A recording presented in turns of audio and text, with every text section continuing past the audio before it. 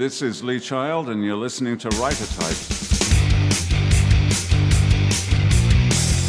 This is Marcia Clark. This is Alex Segura. Hi, this is Sophie Hannah. Hey, this is Brian Panowich. This is Allison Galen. Well, that's an interesting question. Oh, gosh, that's a good question. Really good question. This is Sarah Paretsky, and you're listening to Writer Types. Welcome to Writer Types. I'm your host, Eric Beetner, and I'm so happy to have joining me today as my special guest co-hosts, one Jennifer Hillier. Jennifer, welcome. Hello. Thank you for having me, Eric. Your new book, Little Secrets, is hot off the press. Well, let's say warm off the presses. It's been out for a little while now. We all have little secrets, I'd say. Wouldn't you agree? We have little secrets and big secrets and everything in between. I would not have a job if there weren't secrets to reveal. That is a very good point. I think you've tapped into sort of a basic human nature thing here. The theme of my work is revealing people's secrets, whether they want them revealed or not. Well, now, do you see a difference? Because there are almost two different types of secrets to me. Because you've got secrets that are something that you want to keep hidden, right? And then there's secrets that you just sort of, you kind of want to just keep your privacy. Like if I found out that you were, president of the New Kids on the Block fan club when you were in high school, that's not going to damage you, but it's maybe something you want to keep under wraps, right? I think there are degrees of shame associated with secrets. And so there are some things that are very, very, shameful and embarrassing, and things that you would just prefer not to reveal for fear you'll lose any sense of coolness. Now, do you think, secrets also exist both within friend groups and people at work. They're also, you've tended to write about family secrets and some stuff that happens with people that you think are the closest to you, but actually might be hiding something. That's right, because I'm a suspicious person and everybody hides something, right? Aha. I think that no one ever really knows us. And I think I've been writing about that since the beginning. And I'm not sure why that is so fascinating to me, but I'm always wondering why people do what they do and what they do when nobody's looking. Because we're different people when we think nobody's watching. So there's a bit of a voyeuristic angle to my work, I think, because I want to know, because I'm very nosy.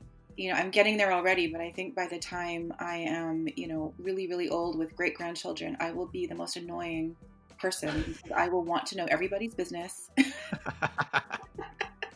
and ask very intrusive questions because I'm already getting there. Well, now this new book was immediately met with high praise, and everyone is loving it. And you sort of went through the same thing with Jar of Hearts. You had quite the awards season, ma'am. I'm glad it happened last year.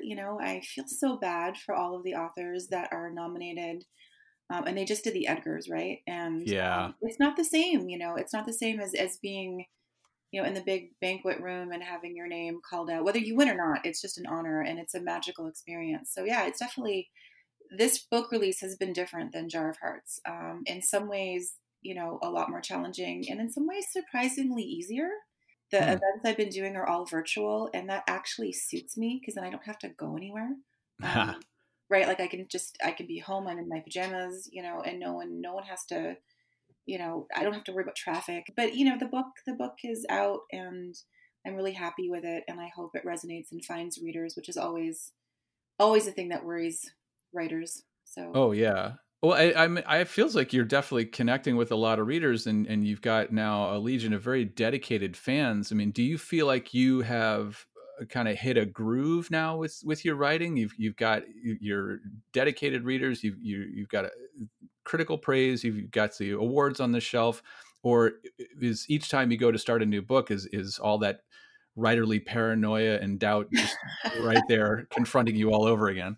I think the thing I've gotten better at is switching gears faster between, the headspace you need to be in when you're promoting and the headspace you need to be in when you're writing. That's the one thing I struggled with. And I think that just comes with time. But in terms of when I'm writing, am I still full of self-doubt? Oh my God. I still think everything I write is awful, and I still worry about it, and it still keeps me up at night. And there are absolute moments throughout the whole book where I think what am I doing? Like I suck. And then there are moments where I'm like, oh my God, this is great. And this is exactly why I do this. So that part hasn't changed at all, but I'm better at turning it off when I know it's not helping. Like if I'm talking about the book that's finished, there's no point in stressing about the next one until I finish talking about the current one. Right. I'm better at switching gears, but no, all that insecurity is still there. Yeah. You wouldn't be a writer if it wasn't. Right. Like it's kind of what we do. And you can kind of tell when someone's over it. I think getting arrogant or cocky with your work is probably the kiss of death, because then you're not open to feedback.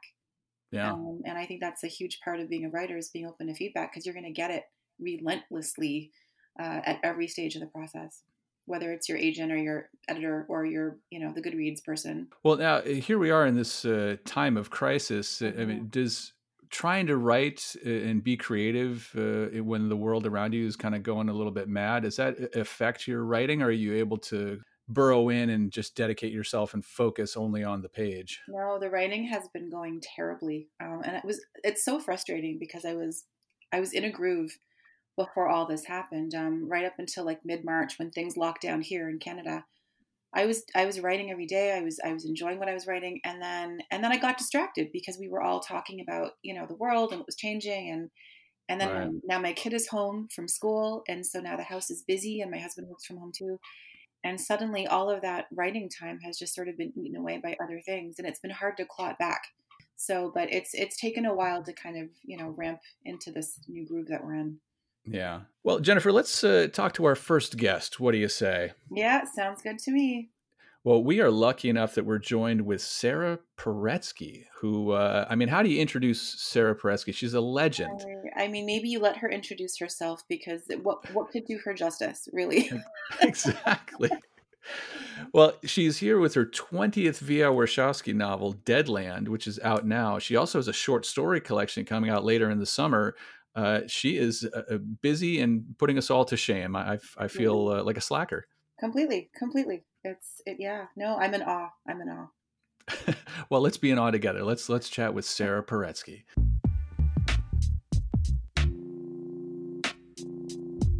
Sarah Paretsky, I cannot imagine that I could ask you a question that you have not heard before. So I'm going to start far away from the book world and see what you have to say to this bizarre question, okay? Okay. I know you love to sing, so what band would you have loved to have been the lead singer for? Oh my God, you're asking the wrong person that question, because I am not familiar with bands, but now, then, in the past, present, who doesn't matter? If I could channel someone, it would be Leontyne Price. So not a band, but a great diva. Aha. Ah. Somehow that tracks with what I know of you, Sarah. Oh no, am I a diva? Do I have a diva persona? I guess I know I certainly have a great chip on my shoulder constantly, and it's one of the things that fuels my writing and gets me out of bed in the morning. Would you love to be like a backup singer for anybody? I just can't come up with names. I wish I could. I'm not good at pop culture. Oh. In fact, the number of things I'm not good at, this quarantine is just making me very aware of them. In the 70s, before you two were born, I suspect, there used to be a parlor game where what skill would keep them from throwing you off the rowboat if there were 10 people in the rowboat and only enough food for 6? And I think, okay, I just was dealing with a flooded basement because all the pipes had rotted out and everything was backing up into the basement. Wrong. I can't do plumbing. I can't do wiring. I can't grow anything, even though I grew up in the plains of Kansas. Right. And now, I don't even know trivia. I don't know bands. What person am I? I might as well just jump out the window right now. Okay, Eric, ask me another question to cheer me up. All right, I'll turn the next one over to Jennifer. We'll see if it goes better. We'll go back to book talk. V.I. Warshawski is back in your new novel, Deadland. Your 20th? The 20th V.I. novel, yes. 20th? Wow. So once again, V.I. is dealing with issues that are very current. Are you constantly seeing headlines and wondering how you can incorporate those into a story? It works actually in exactly the opposite way. Wow. I think of a story, but because I'm obsessed with headlines, they worm their way into my stories. I've been involved with a community effort to keep the city of Chicago's Park District from privatizing one of our historic Frederick Law Olmsted parks on the south side. They've been essentially offering it to the Obama Foundation for a lease of $1 a year and taking it out of public hands and putting it in private hands. And I think we're losing the battle, but I have been fighting it, and it's made me very aware of how this fight is going on, not just in Chicago, but in cities all over the world. And so that just kind of oozed into my book. Right. Yeah. That makes sense. Yeah, that's interesting that you no matter what, the real world does creep onto the page. But it also is because the way I think is grounded in the real world, but this current situation is impossible for me to figure out how to write about. And also, it's such a fast-moving target. I'm actually comforted to hear you say that, because it feels, everything I try to write kind of comes back to the pandemic, and I don't want to write about that, but then it kind of seeps in a little bit. So I'm glad you say that.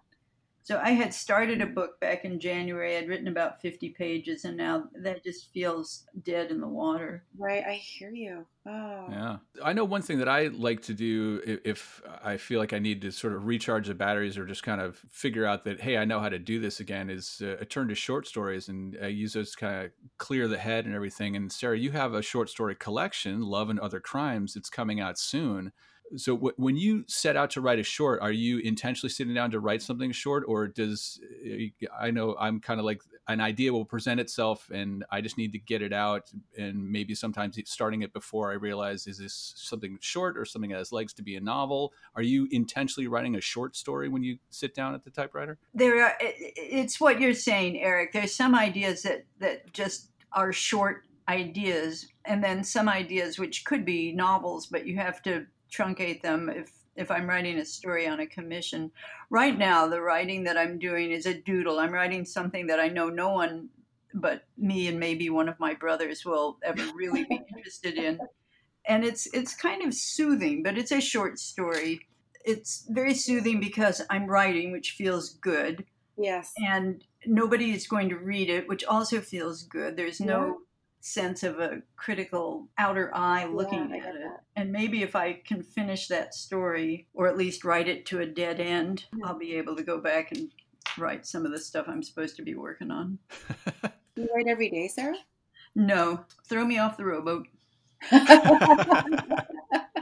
Well, you had a really long career, and you received the Lifetime Achievement Award and MWA Grandmaster status back in 2011. But you haven't slowed down. So are you always moving forward with the idea that your best work is still ahead of you? I hope my best work is ahead of me. It would, if I thought it was behind me, I don't know what I would do. I can't imagine not writing. And P.D. James was somewhere between a friend and an acquaintance. I didn't see her often enough to be really good friends with her, but we had a particular relationship. And she told me once, when she was in her 80s, I think she was 92 when she died, that she wasn't going to write anymore because she didn't want people to say, oh, look what a good job she's doing for an old woman. And yet then she still had more stories to tell. And so she, fortunately for all of us readers, she broke that vow and went back to writing. And turning off that critical voice, what Annie Lamott calls radio station fuck you, that tells you every negative thing you ever heard as you're trying to write. Yeah. In some ways, it was reassuring to know that even Phyllis James heard that radio station playing. Yeah. Yeah, for sure. Jennifer and I were talking about that earlier, about how you're not truly a writer unless you're filled with self-doubt and on every book that you start. And more than 20 books in, it would be nice for people to think like, oh, Sarah Paretsky, she probably sits down with all the confidence in the world, but it never goes away, does it? It really never goes away. And in some ways, I'm very grateful to every reader who likes my work. But it ups the stakes. I'm thinking, oh God, if they hate this one, they'll all walk away from me. And then what will I do? I used to say I would climb up to the top of the Sears Tower and jump off. But first of all, I can't jump off the Willis Tower. That just is so low rent. And secondly, I think in the quarantine, it would be even harder than ever to try to get to the top of this. It's true. Technical glitches with that plan. Well, Sarah, I mean, you've been such a fixture in the community also. I wonder, do you ever get tired of young writers asking for advice or tips, or do you really thrive on imparting wisdom? I don't think I have wisdom to impart, but what cheers me up is to think that even though, as you two are subtly pointing out, I'm extremely aged and have been around for a very long time, that people still think that I have something useful to say that might help them. And, the big thing about being a crime writer is you're also a reader of crime fiction. And so it's very exciting to know that there are always going to be new writers who are going to have interesting stories to tell. You think every possible story has been told, but it hasn't because that new young person hasn't told that story yet. I want to say, Eric, that one thing I try to keep learning and growing. One thing that really changed part of how I write was your Unloaded series. Oh.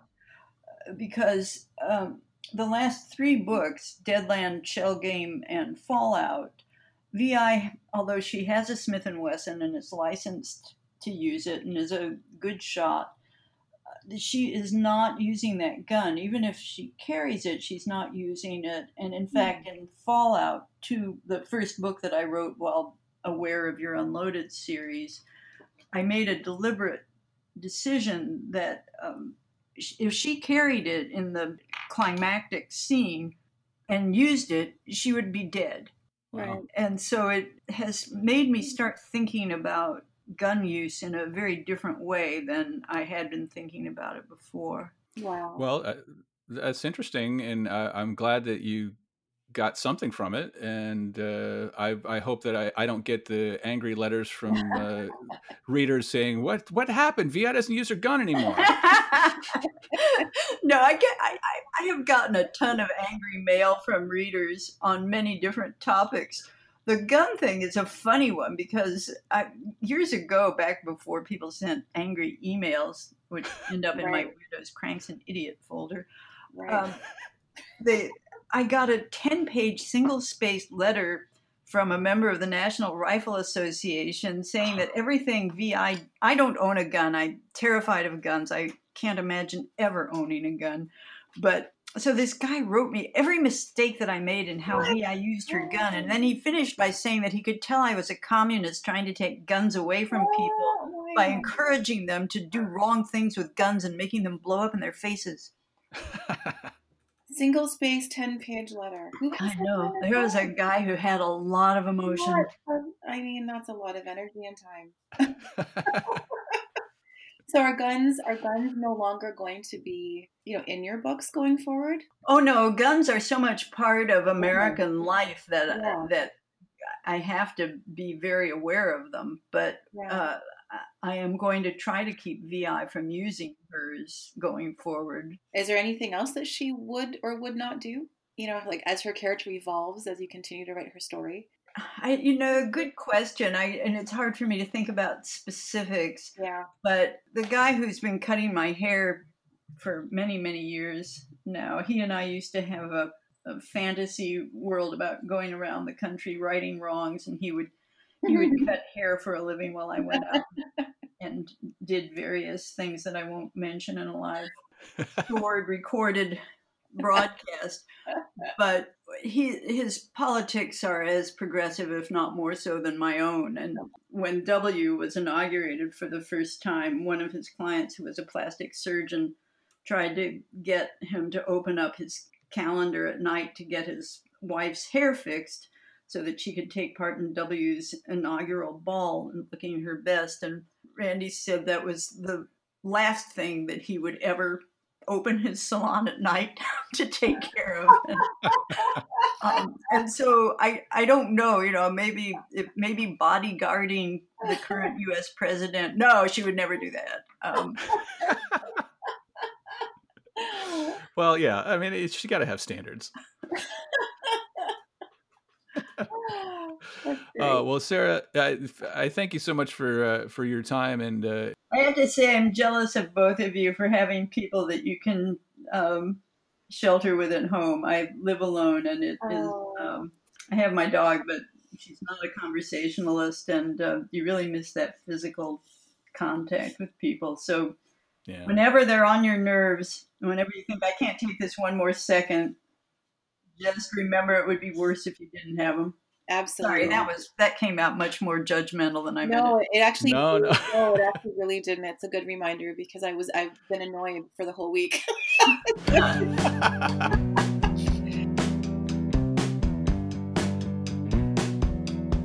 Well, I always love a chance to talk with Sarah. She is just a lovely human and a fantastic writer. And I'm glad that she doesn't shy away from sharing her advice and inspiration to other authors out there.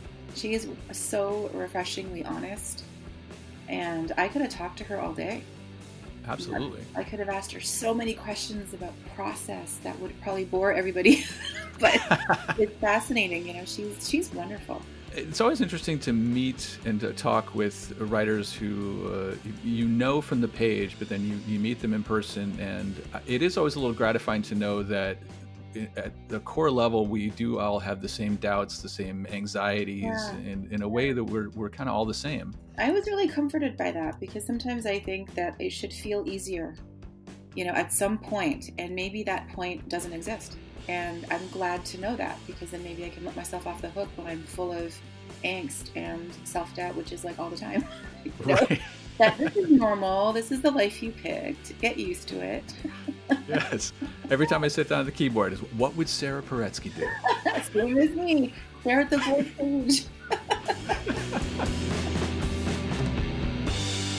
Well, time now for staff picks, where we highlight indie bookstores around the country. Especially now in this time of quarantine, these stores are vulnerable and we need them in our communities. So we encourage you to find them online and order some books. They're still shipping and you can get yours the same and just as easy as from other online retailers that we won't mention.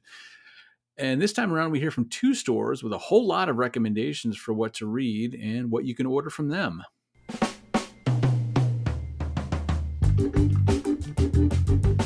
Hi, this is Shane Mullen from Left Bank Books in St. Louis, and I have a couple of recommendations for some fantastic Missouri authors, plus another wonderful author that we love. You can order from us at left-bank.com, or you can do over the phone at 314-367-6731. We are shipping all over the country, all over the world, and would love to get some really fantastic mystery books into your hands. I would like to start with a Missouri author that her first book was The Weight of Blood by Laura McHugh. She does have a new book that is coming out in paperback soon called The Wolf Wants In. But Laura is, especially with The Weight of Blood, is what you should think of when you think of Missouri mysteries. It's very dark, it's very Midwestern, it's created an entire genre called Midwestern noir. So if you just think of Gone Girl when you think of Missouri mysteries, you should definitely also be thinking of Laura McHugh. Another Missouri author, Jill Orr, is a lot lighter, but really fantastic. Her first book is The Goodbye Line in the Riley Allison Mysteries, and she does have a new book coming out in June called The Full Scoop. They're not cozy mysteries, but they are much kind of more pleasurable reads, and just a really fantastic character. Very much enjoy those. And going back to dark mysteries, Jocelyn Jackson is an author out of Georgia, and her new book, Never Have I Ever, is quite a turn from her previous books. It is a very twisty, dark mystery that starts with a reading group and just completely spirals from there. A game of cat and mouse, and just incredible characters, dark, twisty. Those are the best words to describe it. So those are my mystery recommendations. We can send them to you anywhere in the country, and thank you so much.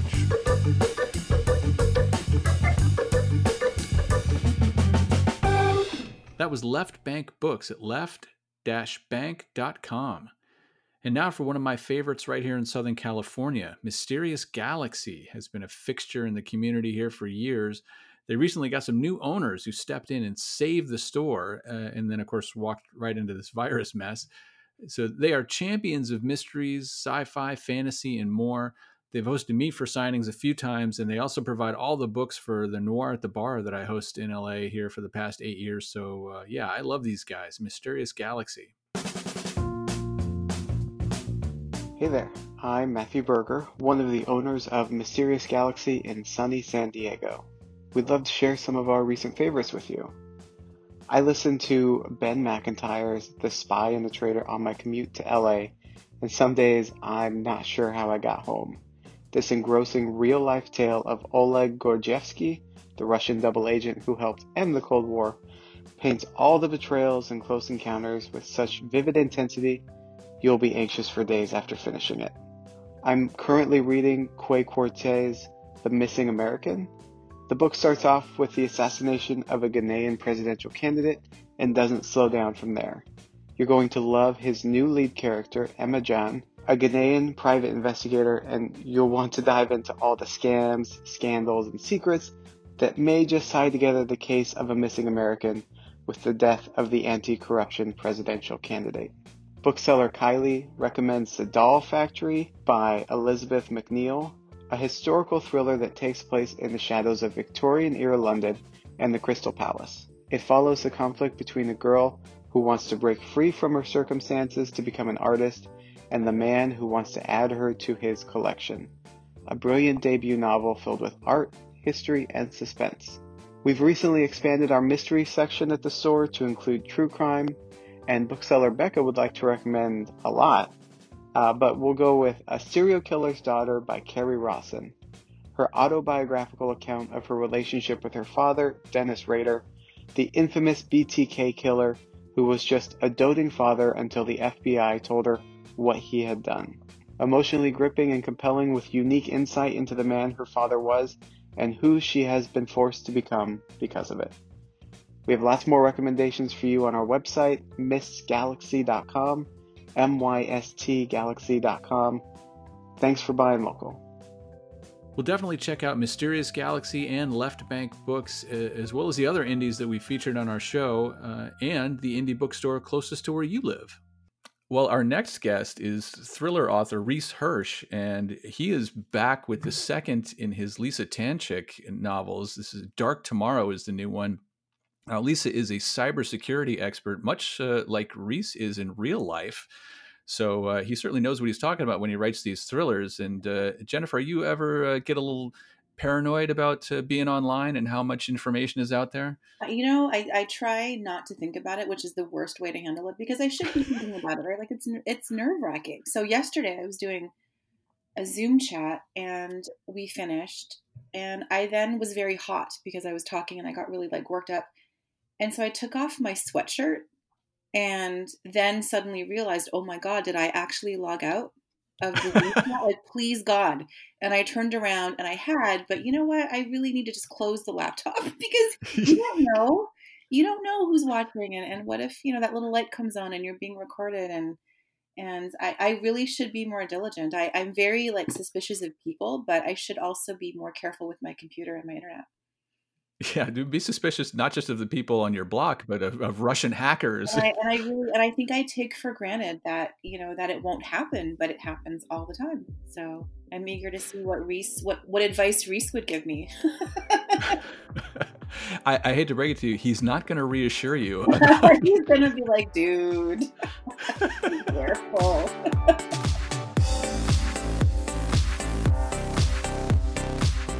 So Reese, Lisa Tanchik is back in the second book in the series, Dark Tomorrow, and once again she's fighting a cybersecurity threat. I mean, we talked about this a little bit before, but you have to agree that this is probably the biggest threat to our security that no one is talking about, yeah? It's true. I was really trying to come up with kind of a worst case scenario, this major cyber warfare attack on the East Coast of the United States. Of course, reality sort of said, hold my beer. And now that doesn't seem like the greatest crisis we could imagine now that we're in the middle of a pandemic. But right. It seemed like it at the time. That is such a writerly thing to do, is to sit around trying to think of worst case scenarios. Oh my God, I'm such a catastrophic thinker though, so I really relate. Reese, do you find it hard? So Lisa spends so much time on a computer. How do you work to make that exciting to the reader? Right. I think that's definitely a peril of writing, cyber stories and cyber crime. Yeah. But she's an FBI agent, and these are all criminals who are doing things in the real world too, away from the keyboard. So when I am concocting a plot line, I always want to choose things that take her out into the real world, fighting crime. And in the last book, she encountered drug cartels. In this case, it's sort of going head to head with a Russian spy. Yeah, I mean, you definitely have to get a character out of their own little world and throw them into a situation that's hopefully as unfamiliar as well as perilous. That's where we create the drama, right? Right. And in the first book, she was sort of a little bit of a fish out of water because she was a misfit within the FBI, which is used to a certain kind of image of special agents. It was sort of the square jawed stereotype. And she's more of a computer geek. And so she was sort of dealing with that. And I learned that is a real dynamic in the FBI, apparently. But now she gets taken even further out of her comfort zone because she gets roped into this response to a cyber warfare attack. So she's brought in or read into the response by U.S. Cyber Command, which is the agency that defends the nation against cyber attacks. So I thought that was a really interesting world to explore. Now, when you're putting together these books, are you planting stuff in there for the hardcore hacker nerds that the rest of us civilians might miss? Do you have little Easter eggs in there? There are a few of those. Like I have some beta readers, and one of them just sort of was ticking off the sites, the things that I was referencing. And one of them is in my first chapter, I have someone who's killed by an email attachment. And it, please tell me that can't happen. Can that happen? It can happen. And oh my God, if you have epilepsy and someone sends you an attachment that has a powerful strobe in it, if they can induce you to click on it, that strobe can induce an epileptic seizure. See, Eric, it's as I suspected, right? There's nothing is safe. Right. No. Oh my gosh. So I'm a thriller writer too, as you know, and pacing, right? That's the name of our game. We got to keep the story moving. I always say that pace is like a slow pace is the kiss of death in a thriller. So what do you do to keep it moving so fast? Do you have any secrets that you want to share? Well, I guess every story is different, but I think that, the important thing is I think readers of thrillers have an expectation that you're going to keep it moving. No wasted chapters. That doesn't mean that the character has to be in peril in every chapter, but there needs to be a forward momentum. And with Dark Tomorrow, I dealt with that a little bit by starting in the thick of the action. Like usually a thriller would start or would end or climax in the kind of event that I start with, because at the very start of the book, all hell breaks loose and the East Coast is shut down and you have a country in crisis. And that's sort of the jumping off point for getting Lisa involved in that landscape. When you do read a book that gets right to the action, like you say, it does kind of make you think like, oh boy, is everyone else just wasting our time with all this setup? Right. But you can't have all action or that gets boring too. Even though we start out at a fast clip, Lisa has her issues with depression and compensating alcohol abuse, and she has her issues to grapple with, and she needs to be given time to deal with that. Yeah, well, that's what's always going to elevate it is adding in those character moments. And speaking of adding in, I mean, I think I know when I go through my revisions, a lot of times that's the kind of stuff that I'm adding because I'm typing so fast and just trying to get to the action during my first draft. And I always feel like, oh, I need to beef up this character moment and add those kind of things in. But I wonder, like, is all that stuff there in the first draft, or are you thinking about pace in that second draft and maybe even tightening some things up to keep it moving? I tend to write that stuff into the first draft just because I think that's some of the most fun stuff to write for me. And with Lisa, I sort of bring out some of those character elements because she has a bit of a foil. There's this surly Ukrainian cybersecurity consultant named Arkady Orlov, and she sort of is teamed with him because in real life, the Ukraine has been kind of a cyber punching bag for Russia, where they've tested all of their cyber warfare techniques. So he kind of knows the enemy better than anyone else. And so that makes them kind of an unlikely pair. Mm-hmm. Well, Dark Tomorrow sounds frighteningly like the real world that we're living in right now, with the amount of cyber threats that are out there lurking, I think, just under the surface. And yet, like you say, the world has kind of gone a little crazier than any of us could have imagined. I mean, is there any part of you that regrets that not making Lisa like a virologist or something? Yeah, I've got to work with what I've got because in my non-writing life, I'm a privacy and cybersecurity attorney. So I get exposed to a lot of these scary issues in my day-to-day life. So I can't even imagine what you see. Actually, I don't know if I want to know, because I want to live in the bubble where everything is safe and no one's going to hack me and steal my information. And maybe you don't want to read this book. You know what? I think I need to read this book because I need to be educating myself on all the things I take for granted. So do you pay attention to every single, real life situation that you deal with and make mental notes on what would make, a good storyline in your next book? Definitely. And, for example, I had clients who'd been victimized by, Chinese state-sponsored hackers stealing their intellectual property. So I wrote a book about that a few years back. But with this one, since it's kind of an all-out cyber attack on the US, I sort of thought about all the different ways that our lives can be imperiled by technology, sort of through the whole gamut at Lisa. So we've got a character who dies from a hacked medical device, a pacemaker. You've got cars that are hacked into through their navigation systems. Right. Her adversary even, and this is not really hacking, it's just one of those creepy, invasive aspects of technology that we live with, but she's on a Peloton-like bike, and she gets a high five from her adversary. If you've ever ridden a Peloton bike, you can do that to other people. I always find it really creepy and invasive. Oh my God. I think in the world of quarantine, where we're all locked down in our houses, sort of with the blinds closed, this seems like your world, Reese. Like, because now I don't know how you ever step outside knowing what you know about the world. Well, welcome to my nightmare.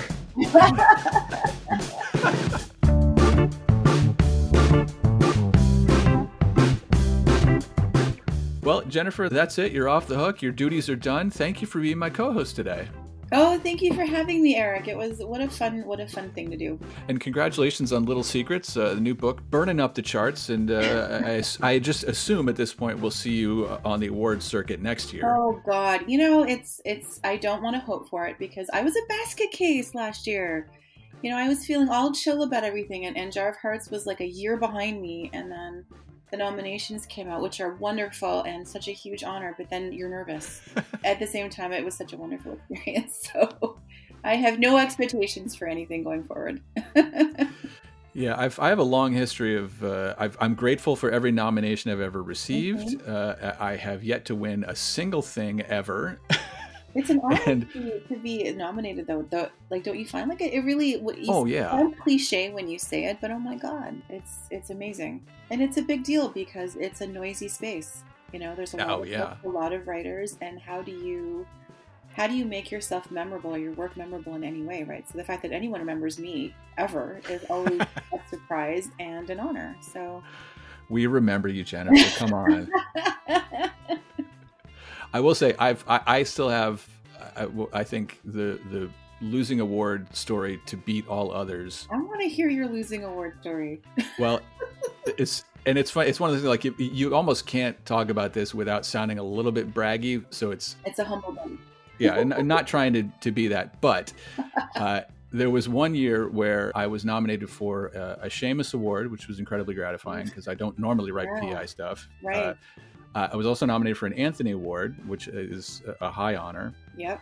And then my day job is I work in television as a television editor, and I was nominated for an Emmy Award that year. Oh my God! Happened to be on the same weekend as BoucherCon. Okay. So I went to Florida to BoucherCon, yeah. and then knowing that I had to get back on Sunday to make it to the Emmy Awards. So Friday night was okay. Friday night was the Seamus Awards. I lost that. Saturday night was the Anthony Awards. Went to that, lost that. Okay. Flew back to LA, picked up my daughter, took her to the Emmy Awards on Sunday night, lost that. So 3 nights in a row, I was nominated for awards, went to ceremonies, came home empty-handed. Oh. These are first world problems. Exactly, right? All right, Jennifer. Well, thank you so much for being here. And I'll be back real soon with another episode of Writer Types, another great co-host, and more fantastic authors. You can always find us at writertypespodcast.com. I'm on Twitter at WriterTypes. So come over, follow us, drop us a line. And if you subscribe to the show, you get it right out of the gates. You'll be the first one to hear it on your block. Jennifer, thanks again. And I'll be talking to you soon. Thank you, Eric. Thank you.